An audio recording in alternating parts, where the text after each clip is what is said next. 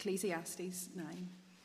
So I reflected on all this and concluded that the righteous and the wise and what they do are in God's hands, but no man knows whether love or hate awaits him. All share a common destiny, the righteous and the wicked, the good and the bad, the clean and the unclean, those who offer sacrifices and those who do not. As it is with the good man, so with the sinner. As it is with those who take oaths, so with those who are afraid to take them. This is the evil in everything that happens under the sun. The same destiny overtakes all. The hearts of men, moreover, are full of evil, and there is madness in their hearts while they live, and afterwards they join the dead. Anyone who is among the living has hope. Even a live dog is better off than a dead lion. For the living know that they will die, but the dead know nothing. They have no further reward, and even the memory of them is forgotten. Their love, their hate, and their jealousy have long since vanished. Never again will they have a part in anything that happens under the sun. Go, eat your food with gladness and drink your wine with a joyful heart, for it is now that God favours what you do. Always be clothed in white and always anoint your head with oil. Enjoy life with your wife whom you love all the days of this meaningless life that God has given you under the sun, all your meaningless days. For this is your lot in life and in your toilsome labour under the sun. Whatever your hand finds to do, do it with all your might, for in the grave where you're going there is neither working nor planning nor knowledge nor wisdom. I have seen something else under the sun. The race is not to the swift or the battle to the strong, nor does food come to the wise or wealth to the brilliant or favour to the learned, but time and chance happen to them all. Moreover, no man knows when his hour will come. As fish are caught in a cruel net, or birds are taken in a snare, so men are trapped by evil times that fall unexpectedly upon them. I also saw under the sun this example of wisdom that greatly impressed me. There was once a small city with only a few people in it, and a powerful king came against it, surrounded it, and built huge siege works against it. Now there lived in that city a man poor but wise, and he saved the city by his wisdom. But nobody remembered that poor man. So I said, wisdom is better than strength. But the poor man's wisdom is despised, and his words are no longer heeded. The quiet words of the wise are more to be heeded than the shouts of a ruler of fools. Wisdom is better than weapons of war, but one sinner destroys much good. Well, Ecclesiastes chapter 9 tonight, and what are we thinking about? We're thinking about living the joy-filled life in a jaded world. How do we live the joy-filled life in a jaded world? But what marks the Christian as being different in a world of mess? It should be joy. In a world that is broken, in a world that is full of broken people, broken relationships, broken dreams, broken minds, broken bodies, broken hearts, what marks the Christian as being different from the world should be joy. And so Martin Luther said this. He said, the Christian ought to be a living doxology, a living mark of joy, a living praise towards our God. That should be the mark of each and every Christian. Why? Why should we be marked by joy? And whenever we talk about joy, we're not talking about some surface level happiness. We're talking about a change deep down inside of us, a change of our entire character, something that comes out through, as it were, our very pores as we go about our being. Joy because we know our Savior. A Savior who has rescued us from ourselves and from the mess of the world. That's why the Christian should have joy. Joy because we have a Savior who has forgiven every single mess that we have ever made, every mistake, every disappointing moment. Joy in knowing that we will live with Jesus, our Savior, and our friend forever. Joy in knowing that it will be okay in the end. Joy in knowing that the best is yet to come. And it's this personal knowledge of the Lord Jesus Christ, the change that He has brought into our lives, being able to see the big picture of all of history, and to see our part in it, to know Jesus as our personal Savior, gives us new perspective, a countercultural perspective, one that puts us at odds from the world. And so very simply, as we begin to think about Ecclesiastes chapter 9, have you experienced that joy? Do you know that joy tonight? Have you experienced it in your life? Because the scene of the world is a bleak one, isn't it? The background music of the world is one of melancholy. All that the world is doing as it seeks for joy, as it tries to find it, it clings on to things like living for the weekend, living for the promotion, chase the dreams, find the best experiences, but there's no enduring joy. Instead, all they have is fleeting flakes of happiness. Happiness that comes and then it vanishes.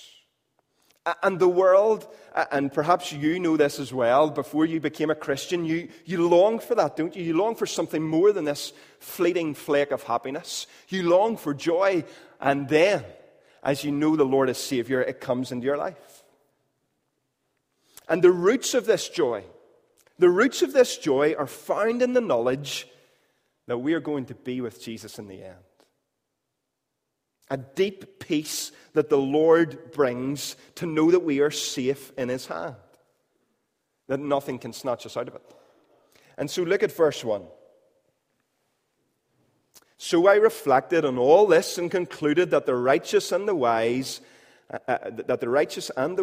and what they do are in God's hands. In God's hands. We're all in the Lord's hands, and if you're a Christian, that's a great thing, isn't it?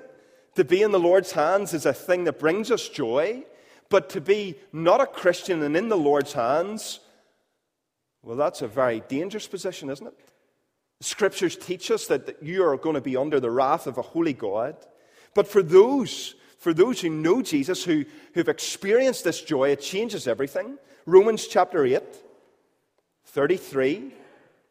Who shall bring any charge against God's elect? It is God who justifies. Who is it to condemn? Christ Jesus is the one who died, more than that, who was raised, who is at the right hand of God, who indeed is interceding for us. Who shall separate us from the love of Christ? Shall tribulation or distress or persecution or famine or nakedness or danger or sword? For I am sure that neither death nor life, nor angels, nor rulers, nor things present, nor things to come, nor powers, nor height, nor depth, nor anything else in all creation will be able to separate us from the love of God in Christ Jesus our Lord. And it's this knowledge that gives the believer joy. And it's this that the teacher in Ecclesiastes chapter 9 is trying to bring to rest on our lives. But to show us this joy, first of all, what does he have to do? Well, verses 1 through 6, we have 2 points this evening, and this is the first. What does he have to do? He has to show us that we can't waste our lives. Don't waste your life. And so the preacher-teacher takes us, the young student, remember this image that we've been using, he takes us by the hand again and he says, I'm going to show you another lesson. I'm going to take you into another classroom, as it were. I'm going to take you on another walk. And so we go with the teacher. He takes us, and we start to walk along this path, and he starts to reflect. Verse 1, all this I have laid to heart. I have reflected on all of these things, all the things that he's talked about so far. He has mulled it all over. I've not just arrived at this conclusion with haste or without guidance. And as he walks, he takes us to the gates of a graveyard. It's somewhere that we've been before with the teacher. It's somewhere that he keeps taking us. But he takes us to this graveyard, and what does he do? He says to us that as we enter the gates of the graveyard and as we look across all of the gravestones, he says, the Lord is sovereign. Verse 1 again, we are in the hand of God. And verse 2, death is coming to us all. Verse 2, all share a common destiny, the righteous and the wicked, the good and the bad, the clean and the unclean, those who offer sacrifices and those who do not. He points to the grave, as it were, and he says, see that grave? Well, the person in that grave, they were a righteous man. That was a righteous person. And then he points to the grave of another person and says, well, the person in that grave, they were a wicked person. They were a wicked man. But see how death, young students, see how death has leveled us all. What's the difference now? Well, there's no difference. They're both dead. And so verse 3, the same event, the same destiny happens to all. It overtakes all. Death is the great leveler. No one escapes it. And so we all have our stories, don't we? We all have people in our lives that we have lost. Death has come close to all of us in this room. So whenever death comes to a family, whenever you lose a loved one, the question that we have is, why?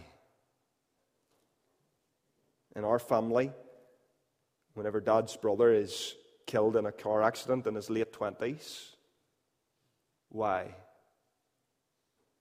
And whenever Mum dies in her 50s, why? And whenever my granddad dies in his 70s, the question doesn't change. Sure, it doesn't. Why? Why does this happen? Verse 3. This is the evil in everything that happens under the sun. The teacher takes us to the graveyard, and he takes his seat, and it's as if he puts his head in his hands, and he wells up, and he says, this is not how it was meant to be. This place, this graveyard was never meant to exist. These tombstones, they were never meant to be part of our reality.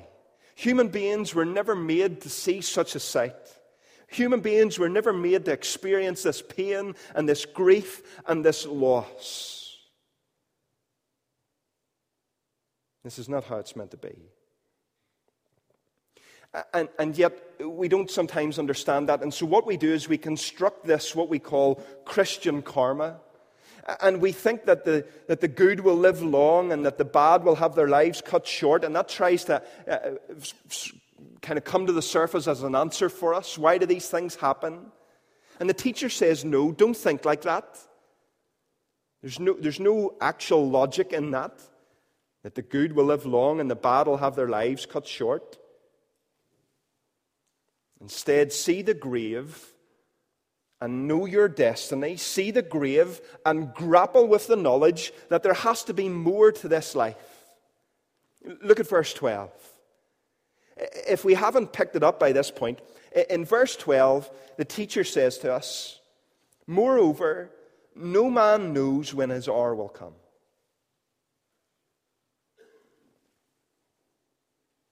The teacher loves to take us to the place of death because he knows that there is no hiding place for us. And so he says, verse 12, as fish are caught in a cruel net, or birds are taken in a snare, so men are trapped by evil times that fall unexpectedly upon them. Death will come. Death will come to us all. Death is not far from anyone. And so the teacher says, look at this. See it again. And don't place your confidence in yourself. That's the teaching point here. Don't place your confidence in you and in your plans and your own ambitions. Your 5-year plan, the promotion that you're looking for, or whatever it is that your mind is preoccupied about. These aren't bad things. But he says, don't put your confidence there. Don't look for joy in those places. But how can you live right now with your future unsure in this way? With your uncertainty about what comes round the next corner? How can you live? You don't know what's in store. Don't waste your life.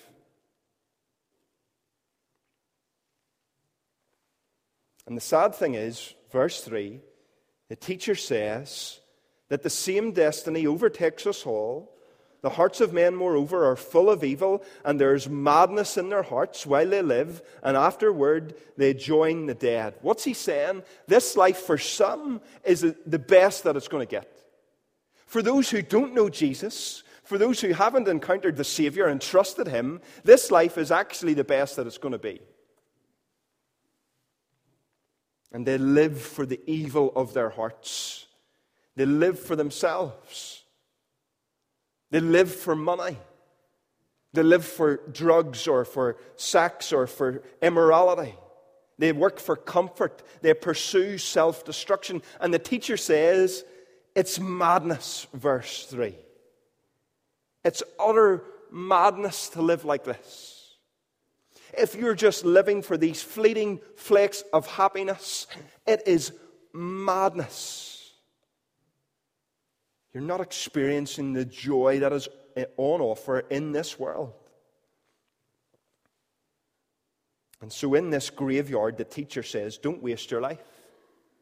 Don't look for joy in the wrong places. If you do, life will pass you by, and joy and contentment will evade you. Don't waste your life.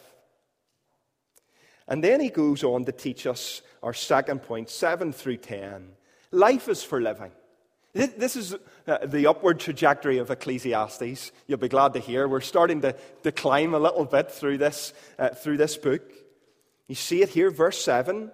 He concludes, go, eat your food with gladness and drink your wine with a joyful heart. Life is for living. You'll be glad to hear. Life is for living. How can we maybe illustrate this? A few months ago, I was able, and I shared this before and used the story in a different way, but someone for my 30th birthday, and I'm now 31, so it was a wee while ago, but someone got me an experience to go and drive supercars down at Nuts Corner. And I was able to drive a Ferrari 458, which it's just a beautiful car. Thought I would never have that experience. But you get into this Ferrari and there's a guy sitting beside you. He's the instructor. And you're taken out on a practice lap or a couple of practice laps. And he tells you, look, this is how it's going to operate. And there's your floppy panel gearbox. And, you know, there's the clutch and there's the brake and there's the accelerator. And it's really quite boring. You're in this lovely car and you're just going around the corners. It's all pretty mundane. And then he lets you, as it were, loose a little bit. And you're allowed to go up the gears. You're allowed to go higher than second gear. And so you're coming down the straight and you're maybe making it into fourth or into fifth. And you're really starting to enjoy yourself. And you think, I've reached the pinnacle. This is amazing. And then, for a few extra pounds, it's always something else. For a few extra pounds, he says, look, I can put this into elite sport mode for you. You think to yourself, elite sport mode? Well, this has been good so far. Of course I'm going to do that.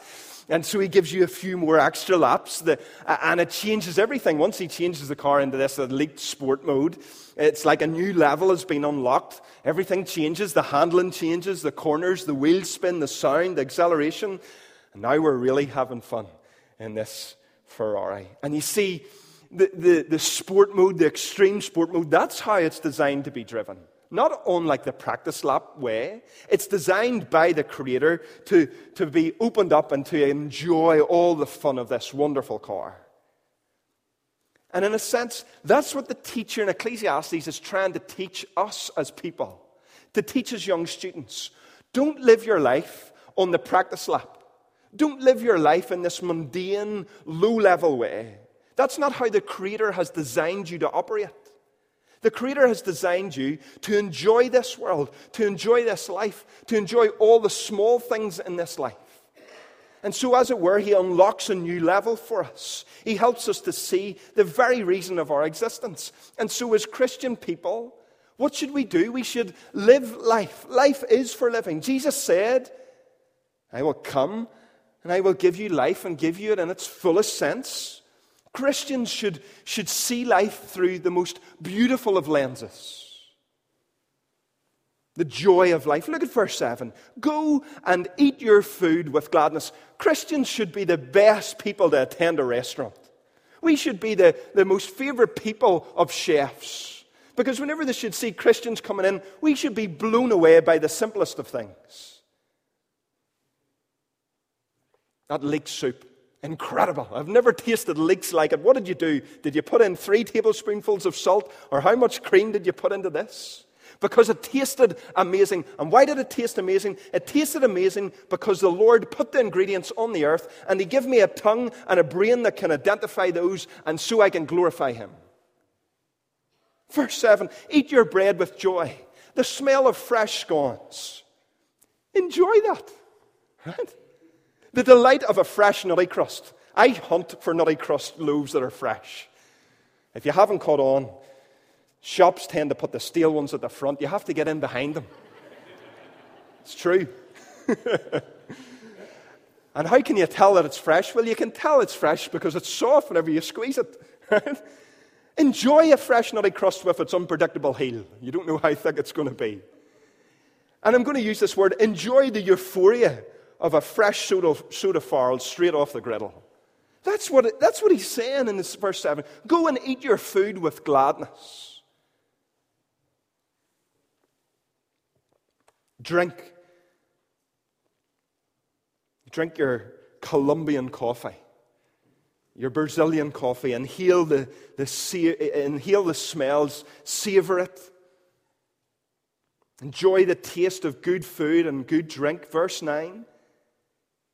Enjoy life with your wife whom you love. Enjoy intimacy if you're married. If you're single, enjoy the company of your friends. Verse 10, work hard and do it to the best of your ability. This is your life. This is the small things in life that the Lord has given you to enjoy. And there are many good things. This is not an exhaustive list here in Ecclesiastes 9. What could we say? We could say, start the gym. Now, that's maybe not an enjoyable thing for some people. But enjoy that feeling that you get from exercising. Buy a bicycle and start cycling and enjoy the wonderful towpath in Portadown that takes you along after trolley of Tesco's as you go along the canal. Go to the beach early and watch the sunrise. Go to the theatre, learn the piano or a new instrument, visit the sick, care for the dying. Bake something new. Enjoy a nice meal. Gather friends to your house. I know some people in church were running a half marathon at the weekend. Run a half marathon and give God the glory. Run a full marathon. Write a letter. Spend an afternoon, young people, with your parents. If you've got the space and the ability, adopt a child. Give people generous gifts. Play with your children, parents. Laugh with your work colleagues. Encourage someone. Pray for someone. What's the point? See life. Live life. And live it the way God has designed it to be lived. Do these things and enjoy them. And as you do them, bring glory to Jesus. This is the key element. We started off talking about joy. This should exude from us. Joy in the things that the Lord has given to us.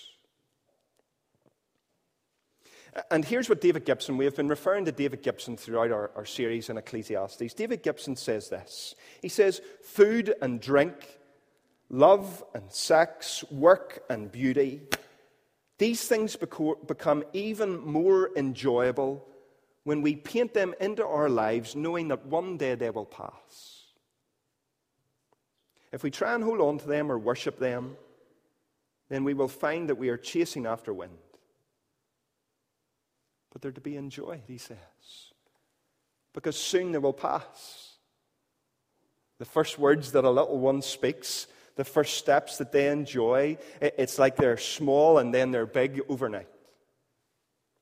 Those moments that you have maybe with your parents, that you're able to enjoy a walk with them while they're able, those moments will pass all too soon. And so the writer of Ecclesiastes, Solomon says, the teacher says, verse 9, enjoy life. Enjoy it. Get the joy that God has for you in it. And the wise person will understand this new perspective. They'll understand it. They'll understand the death scene of verses 1 through 6. And then look at verses 11 through 17. In verses 11 through 17, the Christian will be able to see this, that there's a topsy-turviness to life. A topsy-turviness to life. That verses 11 to 17, look at what the teacher says. He says, the race is not always won by the swift, or the battle isn't always won by the strong, nor does food always come to the wise. It's not always the smart person, the intellectual person who'll have the best salary. Wealth doesn't always come to those who are brilliant. Sometimes it comes to those who aren't very good at all, or favor to the learned. He's saying that life's really the wrong way around. There's lots of things the wrong way around. And the teacher is trying to say to us, this world is broken. The graveyard in the opening verses, and then this mixed up, inverted life in verses 11 and 12. This world is not the way the designer created it to be in the beginning. But because of sin, things are broken. People die. The fast will not always win. The strong don't always conquer, and so the world is out of kilter. It's out of kilter. And yet there's something for us here, isn't there? Look at verse 15. Commentators differ over this, and we're not really sure if this is a very faint and fuzzy echo of Jesus. But in verse 15, there was found in this city a poor wise man, and he by his wisdom delivered the city, yet no one remembered him. The poor man whom the city despised, this poor man and his wisdom delivered the city and all who would trust in him. If it is or if it isn't a distant, fuzzy echo of Jesus, the point still stands that the teacher is pointing us beyond this mortal life to our God. And we have to take Ecclesiastes chapter 9 and we have to take it to Jesus. Because this is how we live the wise life. This is how we don't waste our life. This is how we live the best life, the joy-filled life. This is how we get the most out of life, when we live it the way the Creator designed for us to live, in relationship with Him. Understanding that every good and perfect gift, James says, comes from the hand of our God. And so is the world broken? Yes, it is. But Jesus has promised to sort that out. And between now and then, Christian, you can have joy. Joy because you know, again, verse 1, that you're in the Father's hand. Joy because you know the good things, verse 7, of this world. Look at verse 8, the simple things again of joy. Verse 8, he's saying, wear clean clothes. Enjoy clean clothes. Enjoy the fresh bed sheets. You know that feeling whenever you get in and everything's lovely and fresh. Enjoy that. Enjoy the feeling of putting on new socks for the first time. Verse 8, and always anoint your head with oil. If you have a favorite perfume or a favorite aftershave, wear it. Enjoy the fragrance. Enjoy the smell. And it's through this joy, as we understand that, as we get joy from the simple things that God has given to us as Christian people, as we live our lives in a joy-filled manner, living life the way it's meant to be lived, then people will be attracted to Jesus. Because they'll realize that this whole other level of life has been unlocked, the way the designer has created it to be. And for those who don't know Jesus, it's again, to use that illustration, it's as if they're driving around the circuit in the practice lap. They're missing all of life, all the joy that Jesus can give them, the fullness of life.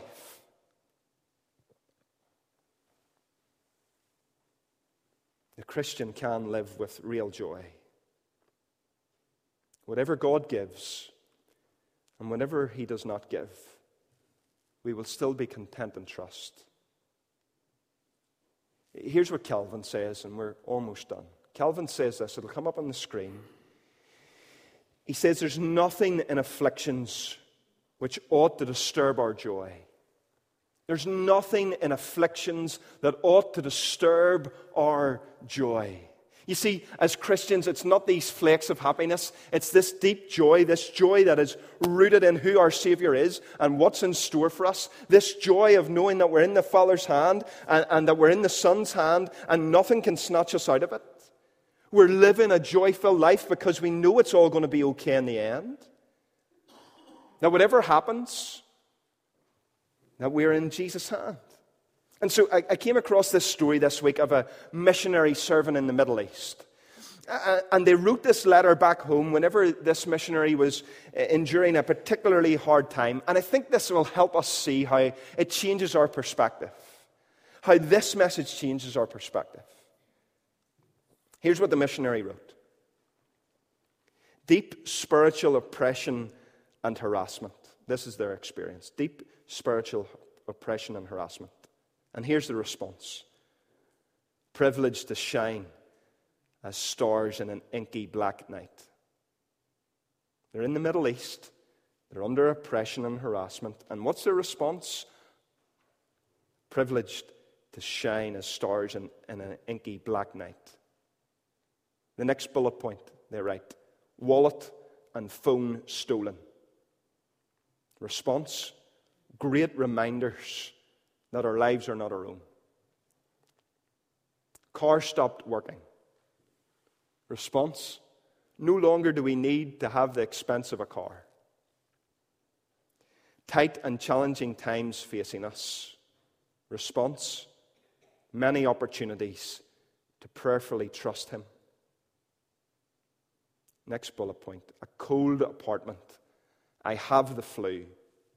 Response, thank the Lord for hot drinks and blankets and prayers that warm me up.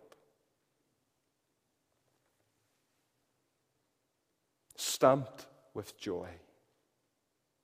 Living life wisely. Joy pouring out of the believer at every corner, at every turn, at every opportunity, even in the midst of the most difficult of circumstances.